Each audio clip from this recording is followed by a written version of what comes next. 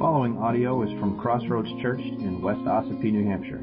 For more information about Crossroads Church, you can go to www.crossroadsossipee.com. This morning, I wanted to talk about something I struggle with myself, and I can only talk about what God talks with me about. I don't like to go beyond that. I'm not a pastor. I'm just here to share a message with you. So what I want to talk about this morning is how do we view the world? How do we view those people out there who don't know Christ? What are we actually seeing when we look out into the world?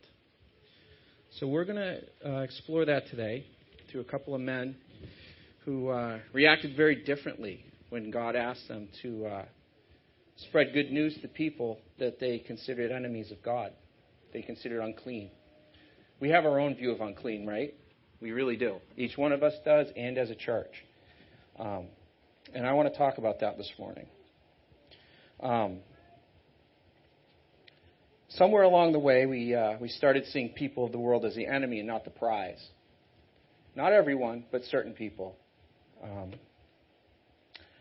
And Satan even sees them as a prize, which is sad. It's for evil reasons, but he sees it. Why don't we see it? He can see the real battle. Why can't we see it? We're filled with the Holy Spirit. So those of us who are filled with the Spirit,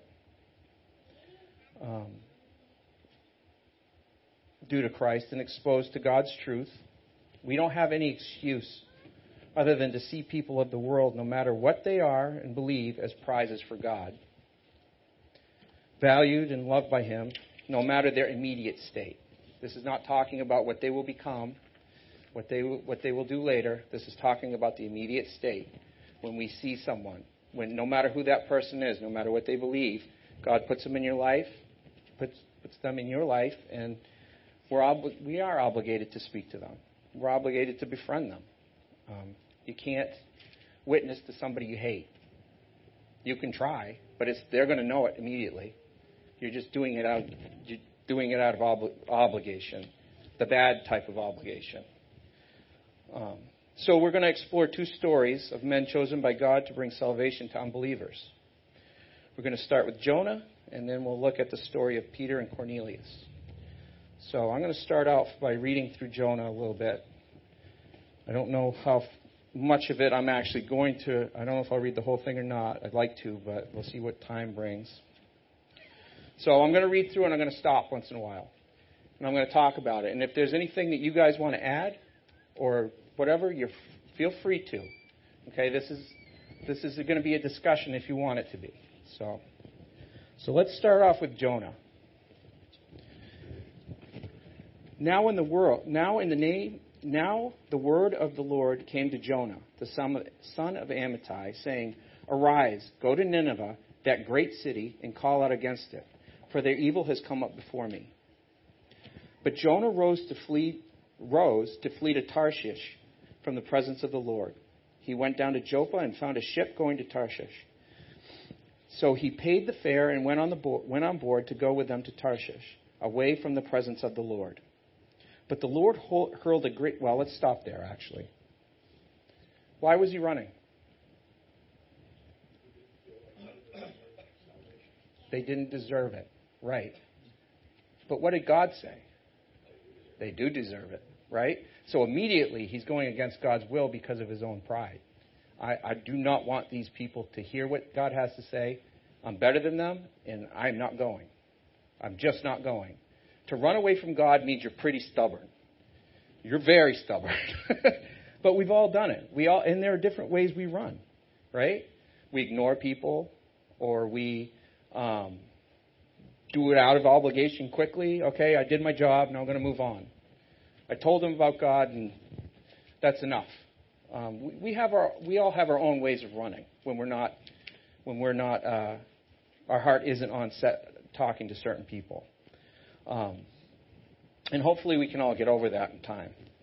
Look at people as the prizes that they are. But the Lord hurled a great wind upon the sea, and there was a mighty tempest on the sea, so that the ship threatened to break up. Then the mariners were afraid, and each cried out to his God, and they hurled the cargo that was on the ship into the sea and lightened it for them. But Jonah had gone down into the inner part of the ship and had laid down and went to sleep. So the captain came and said to him, "What do you mean, you sleeper? Arise, call on your God. Perhaps God, your God, the God, will give thought to us that we may not perish."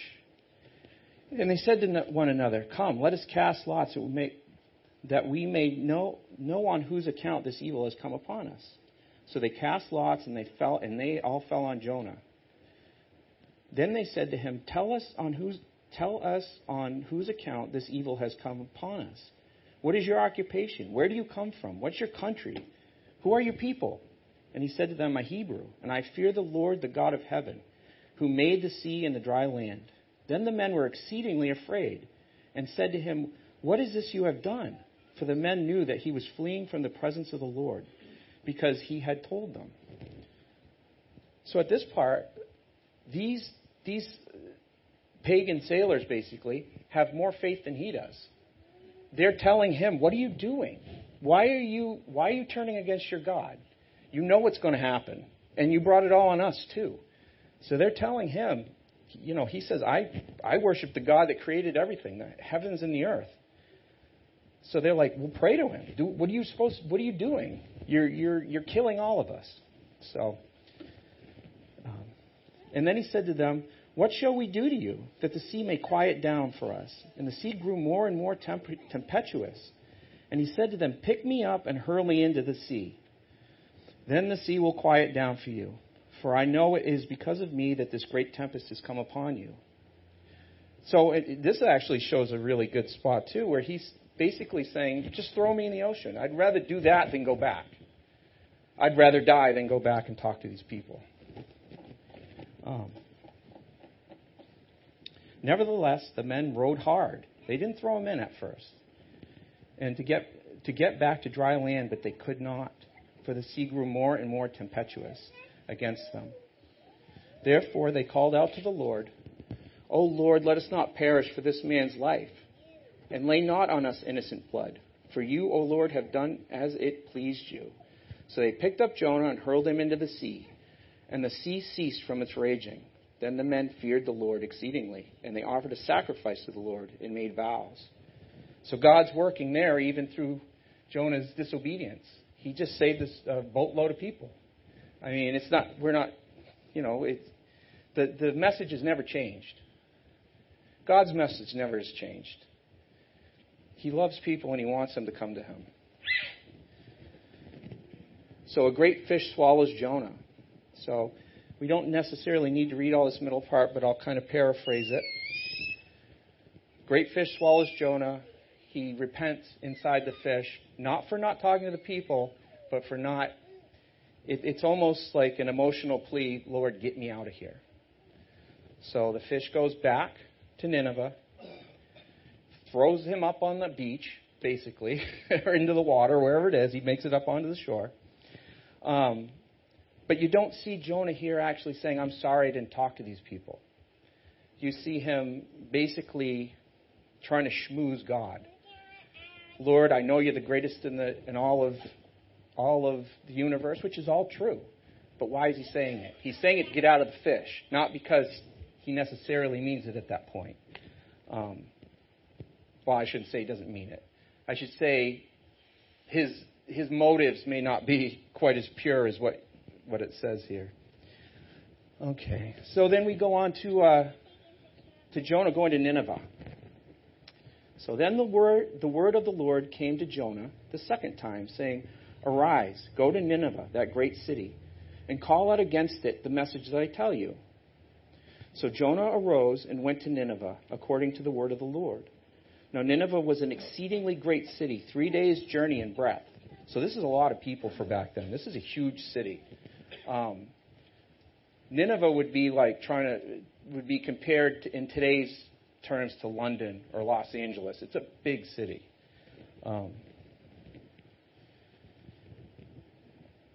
Jonah began to go into the city. He went in a day's journey, so he got into the city a little bit where people could hear him. And he called out, "Yet 40 days and Nineveh shall be overthrown." And the people of Nineveh believed. They called for a fast and put on sackcloth from the greatest of them to the least. So they reacted the complete opposite way that Jonah thought they were going to. Because supernaturally God is there working. Jonah was assuming that because they were sinners, or they didn't believe like he did, that they were not going to react. It was just going to be a waste of time. I'm going to go and preach to them, and then God's going to blow the city up. So I'm going to do my job. I'm going to go and tell them that, and then I'm going to enjoy the fireworks. And that's basically what his attitude is at this point. And we get that attitude sometimes, right? We stop and think about all these people that we disagree with for one reason or another out in the world, and we forget that we have knowledge they don't. We know things they don't. Trying to put morality on them from us isn't going to work. That's not what it's about. It's about bringing people in, then the change happens. You don't change them first and then decide to bring them the gospel. That's the opposite of what God has planned. So whenever you're talking to anybody, always remember what God is doing in them, maybe not the things you disagree with in the moment. So they call for a fast, put on sackcloth, from the greatest of them to the least of them. So everybody, even the king, is repenting, which was a big deal back then. For the king to repent meant everybody did it. There was no sitting this one out. So the word reached the king of Nineveh, and he rose from his throne, removed his robe, and covered himself with sackcloth and ashes. And he issued a proclamation and published it throughout Nineveh. By the decree of the king and his nobles, let neither man nor beast, herd nor flock, taste anything. Let them not feed or drink water. But let man and beast be covered with sackcloth, and let them call out mightily to God. Let everyone turn from his evil ways and from the violence that is in his hands. Who knows? God may turn and relent and turn from his fierce anger so that we may not perish. When God saw what they did, how they turned from their evil ways, God relented of the disaster. And that he said that he would do to them. And he did not do it. So they repent. God turns, which I have a feeling, I have more than a feeling, I know God had this planned out. God's proving a point here to Jonah and to them. That he is merciful. And it's not just the Hebrews. He's starting a nation with the Hebrews of holiness, but he wants it to spread. Even back in the Old Testament, he's constantly bringing the word out to other people and inviting them in. So this entire city falls down before the Lord. Complete opposite of what Jonah thought was going to happen. But it displeased Jonah exceedingly, and he was angry. So Jonah's mad because he thinks God is turning against everything that he has ever taught. So holiness, cleanliness, all of that, Jonah's very mad because in his mind all that's gone out the window. He's like, God, what are you doing? You tell me I have to act a certain way, and now these people don't, and they get salvation. Well, that's how our God works. He loves all the things that he made. He wants that salvation to spread out into everybody. So, and he prayed to the Lord and said, "Oh Lord, is not this what I said when I was yet in the country? That is why I made haste to flee to Tarshish. For I knew that you are a gracious God and merciful, slow to anger and abounding in steadfast love, and relenting from disaster. Therefore now, O Lord, please take my life from me, for it is better for me to die than to live." And the Lord said, "Do you do well to be angry?" So Jonah says, I ran away because you were going to save these people. I did not want this to happen. And that's why I ran. I knew what you were going to do. I know your nature. I know who you are. I know that no matter what's happening out there, you're going to, what is it? Let's read it. God is merciful, slow to anger, abounding in steadfast love, and relenting from disaster. Hallelujah is right. Hallelujah is right. You know, the only thing that's separating us from that disaster is Jesus. If you think for a minute that you're any better than anybody else, just lay yourself bare before God, and you'll see that the only thing that separates you is the blood of Christ. And then God questions him, do you do well to be angry? He's questioning, he's asking, why is this a good thing? Aren't you seeing this, Jonah? Look at it. Take time to contemplate what you're doing here. And Jonah went out of the city and sat to the east of the city and made a booth for himself there.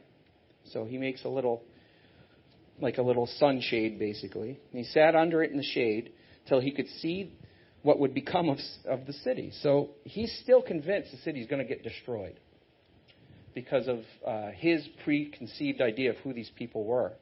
He sees them repenting, but he still thinks God's going to destroy them because they're not good enough. Now the Lord God appointed a plant and made it come up over Jonah, that it might be shade over his head, to save him from his discomfort. So Jonah was exceedingly glad because of the plant. So now he's happy because he has shade. But when dawn came up the next day, God appointed a worm, and then that attacked the plant so that it withered. And when the sun rose, God appointed a scorching east wind. And the sun bare down on the head of Jonah so that it was faint. And he asked that he might die, and said, it is better for me to die than to live. So again, he keeps... Jonah, it seems, he is so disgusted with what's happening, and his heart isn't changing, that he would rather just, he himself die. Either they die or he die. He's not happy with either... Right, he's not happy with God's result. So he goes, I want to die, or I want you to destroy them. Because his heart's hardened against these people. And he asked that he might die, and said, it is better for me to die than to live. But God said to Jonah, do you do well to be angry for the plant? And he said, yeah, I do well to be angry for the plant, angry enough to die. So he's very dramatic, which I understand.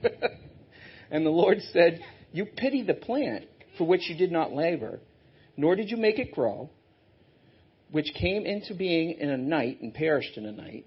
So this temporary thing you love, and God's using that as an example against the people. And then God says, and should I not pity Nineveh, that great city in which there are more than 120,000 people who do not know their right hand from their left, and also much cattle. So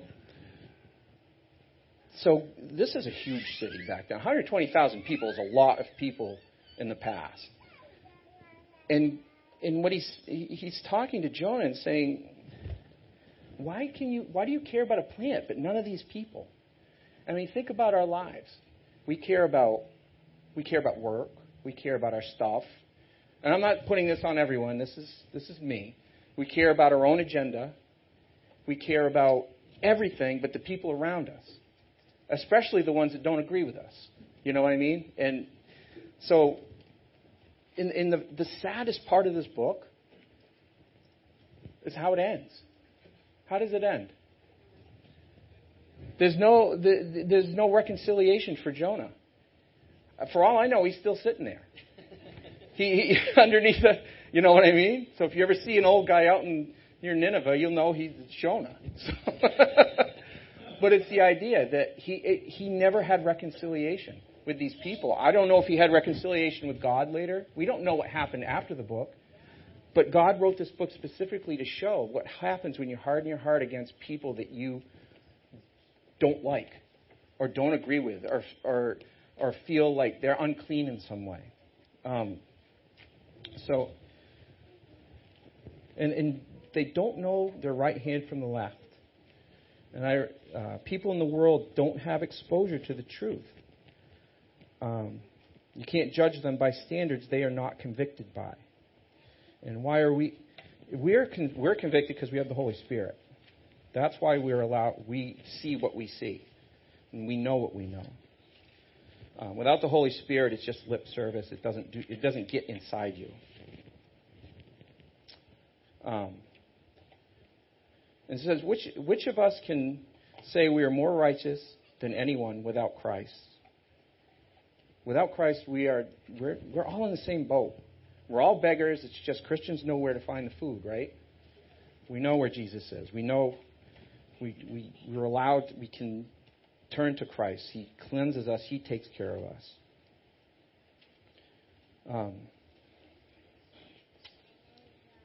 So that ends in a very sad way for people. And, let's not have any of our lives, our ministries, anything we do in this place, outside this place, ever end that way. Don't allow it to. Always make sure there's reconciliation with the people and with God. God may ask you to talk to people you absolutely can't stand. Absolutely cannot stand what they believe in, what they stand for. But the truth is, it's not up to us. We don't get to pick who we minister to. And again, looking at someone and saying, well, they're a good person, so I'm going to tell them about Christ, that's not what God's looking for. He may be in the moment, don't get me wrong, but God, you'd be surprised who God puts in your life and what they're like and what you have to, I shouldn't say endure, because that's not really a very nice thing to say, but things you do have to endure sometimes. And get to know people and understand them, know where they're coming from. You even learn yourself. Some things that we think is truth, because of our own bias, our own confirmation bias, what we want to fit into our process of thought is wrong. It's just wrong, or it's misguided in some way. So let's move up to Acts chapter 10, and I want to contrast Jonah with how Peter reacts when he's asked to witness to a Roman centurion named Cornelius. So we're going to read through that for a minute and contrast that. So Peter and Cornelius. At Caesarea, there was a man named Cornelius, centurion of what was known as the Italian cohort, a devout man who feared God with all his household, gave alms generously to the people, and prayed continually.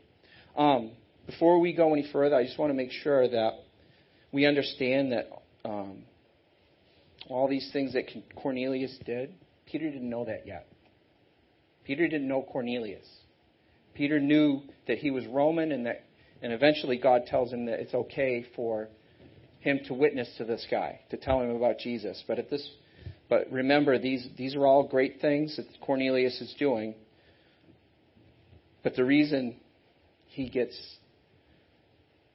chosen, it's not necessarily because of it. These are all great things, but he's chosen by God just like we are. Not because of what we do, but because of that's just the way God has chosen people. And don't ask me how that works. I don't know why he chose anybody that he did. So, a devout man who feared God with all his household gave alms generously to the people and prayed continually to God. About the 9th hour of the day, he saw clearly in a vision an angel of God come in and say to him, Cornelius. And he stared at him in terror and said, What is it, Lord? And he said to him, Your prayers and your arms have ascended as a memorial before God. And now send men to Joppa and bring one Simon who is called Peter. He's lodging with one Simon, a tanner, whose house is by the seaside. And when the angel who spoke to him had departed, he called 2 of his servants and a devout soldier from among those who attended him. And having related everything to them, he sent them to Joppa. So he's being obedient already. God speaks to him, and he's like, okay, I'm going to send some guys to go find this man that God wants to talk to me. Now, one thing to remember is for Cornelius to send a cohort to Peter the Romans viewed the Jews as less than human.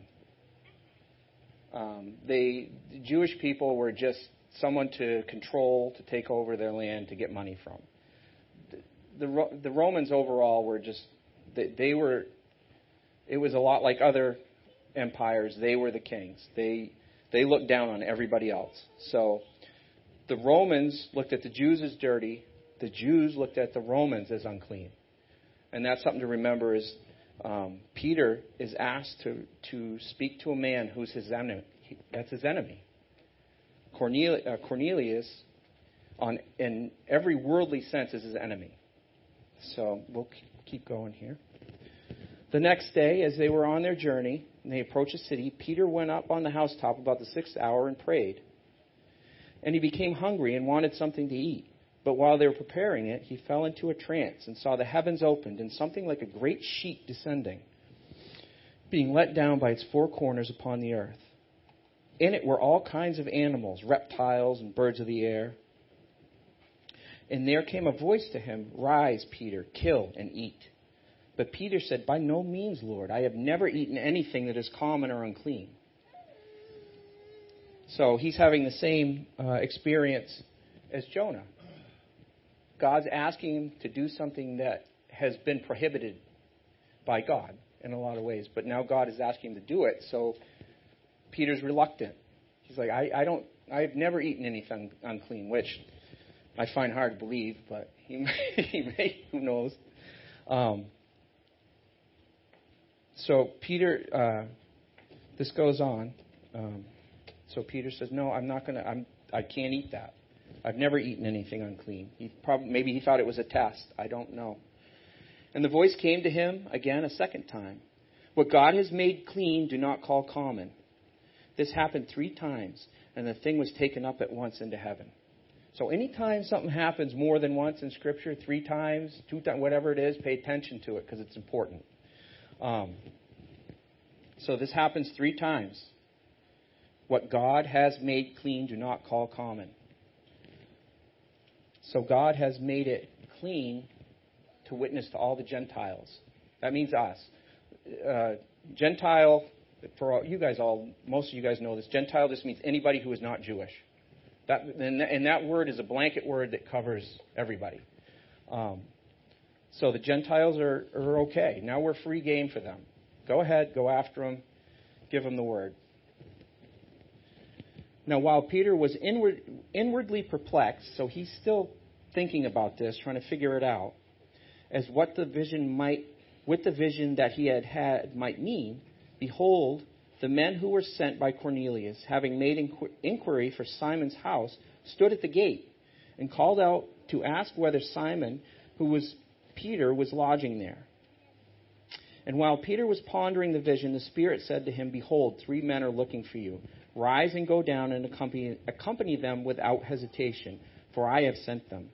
And Peter went down to the men and said, "I am the one you are looking for. What is the reason for your coming?" So God has to reassure Peter here, because Peter doesn't know what's going on.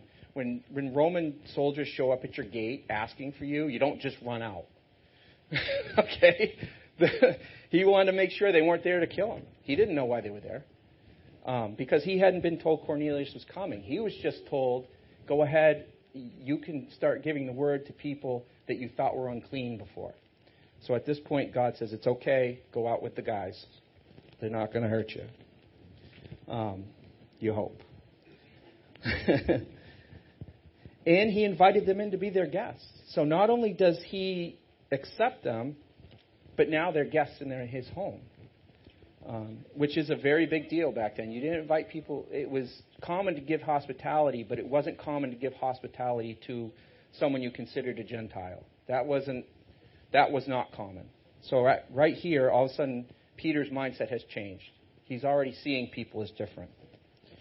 The next day he rose and went away with them, and some of the brothers from Joppa accompanied him. And so he had some of his other brothers go with him, which is a good idea. Whenever you're doing anything from God, don't do it alone if you can help it. And on the following day, they entered Caesarea. Cornelius was expecting them and had called together his relatives and close friends. So this was becoming a big deal. And all his relatives and close friends were all unsaved people, and they were all Romans probably, or Greeks, or which might have been considered the same at that point. But they were Gentiles. And when Peter entered, Cornelius met him and fell down at his feet and worshipped him. But Peter lifted him up, saying, "Stand up, I too am a man." And he talked with him. And he went in and found many persons gathered. And he said to them, "You yourselves know how unlawful it is for a Jew to associate with or to visit anyone of another nation. But God has shown me that I should not call any person common or unclean. So when I was sent for you, I came without objection. I asked then why you sent for me." So right here, Peter says, "But God has shown me that I should not call any person common or unclean." And that actually is exactly what it says when you look it up. So, we get our idea, and we all know this, but I think over the last few years we've forgotten. We've turned a lot of groups of people into our enemies. We look at them as a political adversary or a social adversary or whatever it may be. On both sides, everything. We need to get back to the original message. The original message is the gospel. That's our job. That's our business. That's what we do here. If you're doing anything else, I shouldn't say that, because all the other things are important, but if you're doing anything above that, if you're taking the gospel and deciding who's clean and who's unclean by the gospel or by your beliefs, that is not what God is not pleasing to God. He does not want that. He wants us to look at every person as a prize, not an enemy.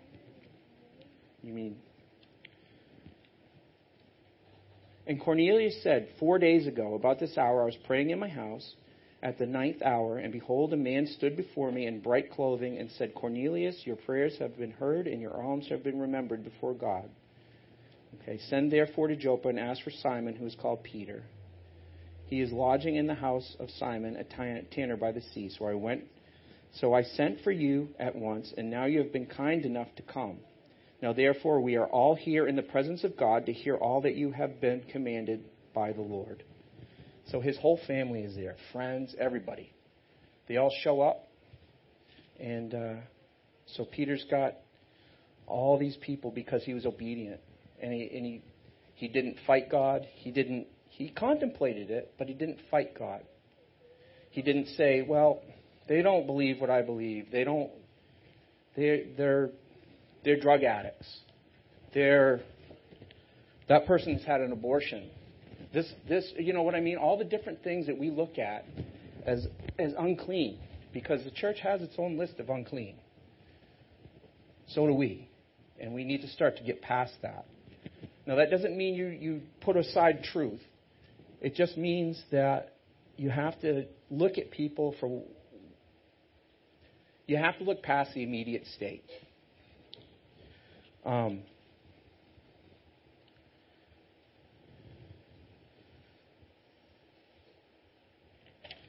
just want to make sure. So one last thing I wanted to read. And it's something we've all heard a million times, but you can never hear it too much. You can never, ever hear it too much.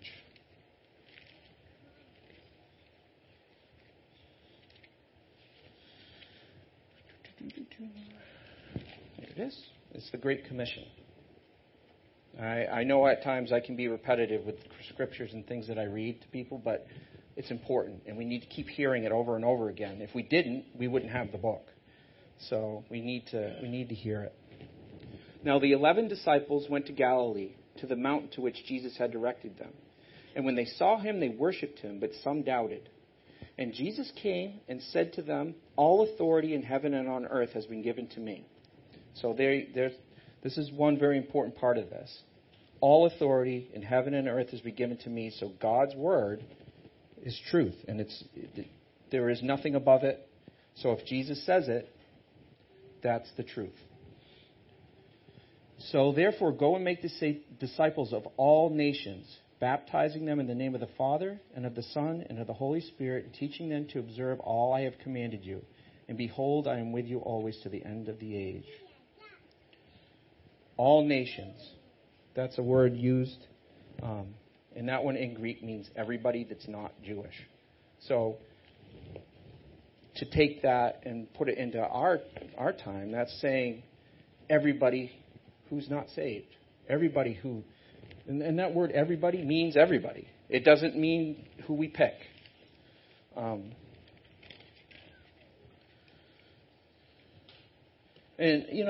I did look. Yeah. Okay.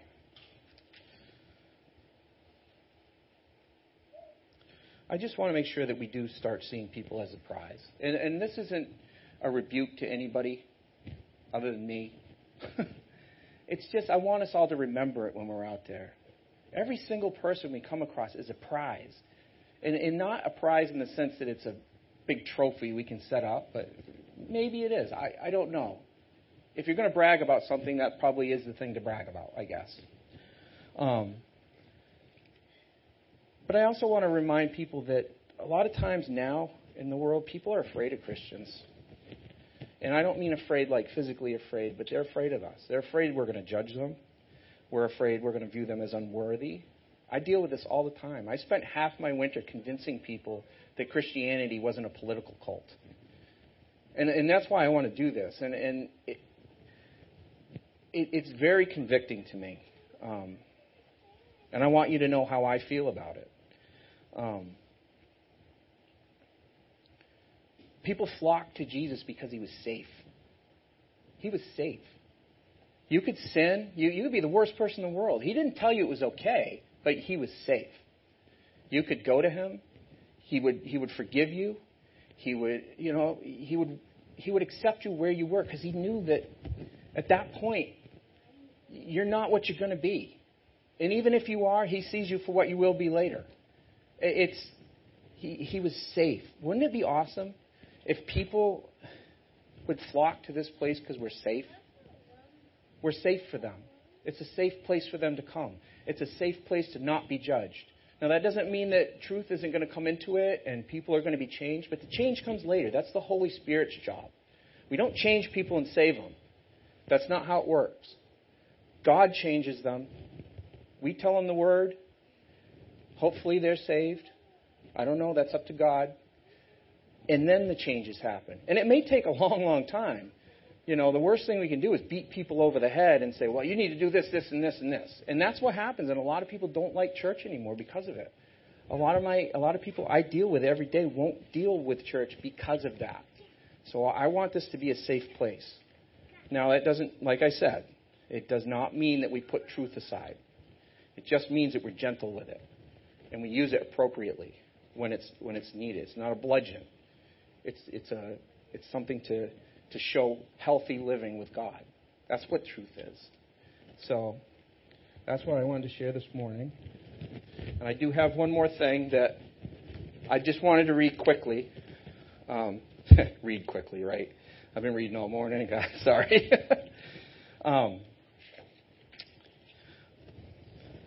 But this is from, I like C.S. Lewis a lot. And this is from Mere Christianity. And it kind of talks about it. And it sets it out in a good way. So, the rule for all of us is perfectly simple. Do not waste time bothering whether you love your neighbor. Act as if you did. As soon as we do this, we find one of the great secrets. When you are behaving as if you love someone, you will presently come to love them. If you injure someone you dislike, you will find yourself disliking him more.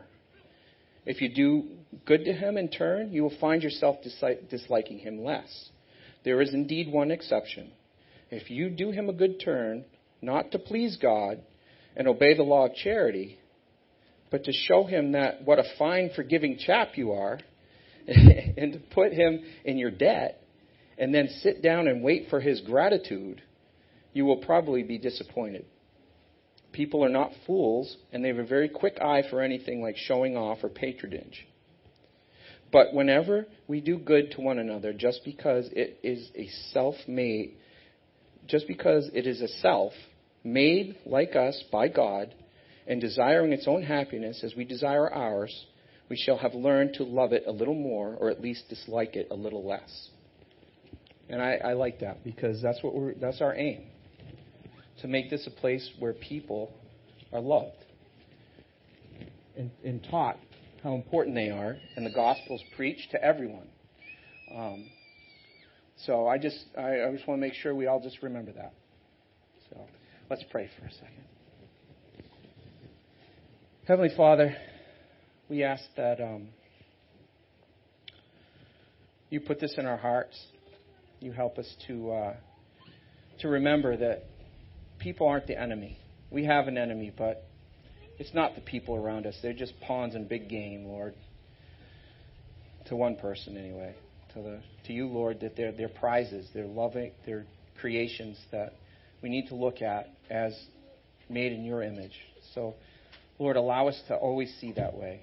Holy Spirit, we ask you to intervene whenever our flesh starts to make us look at people in a way that isn't appropriate. So we ask you to help us to love people. Amen. If you would like to participate in the mission of Crossroads Church through financial support, checks can be mailed to Crossroads Church, Post Office Box 576, West Ossipee, New Hampshire, 03890.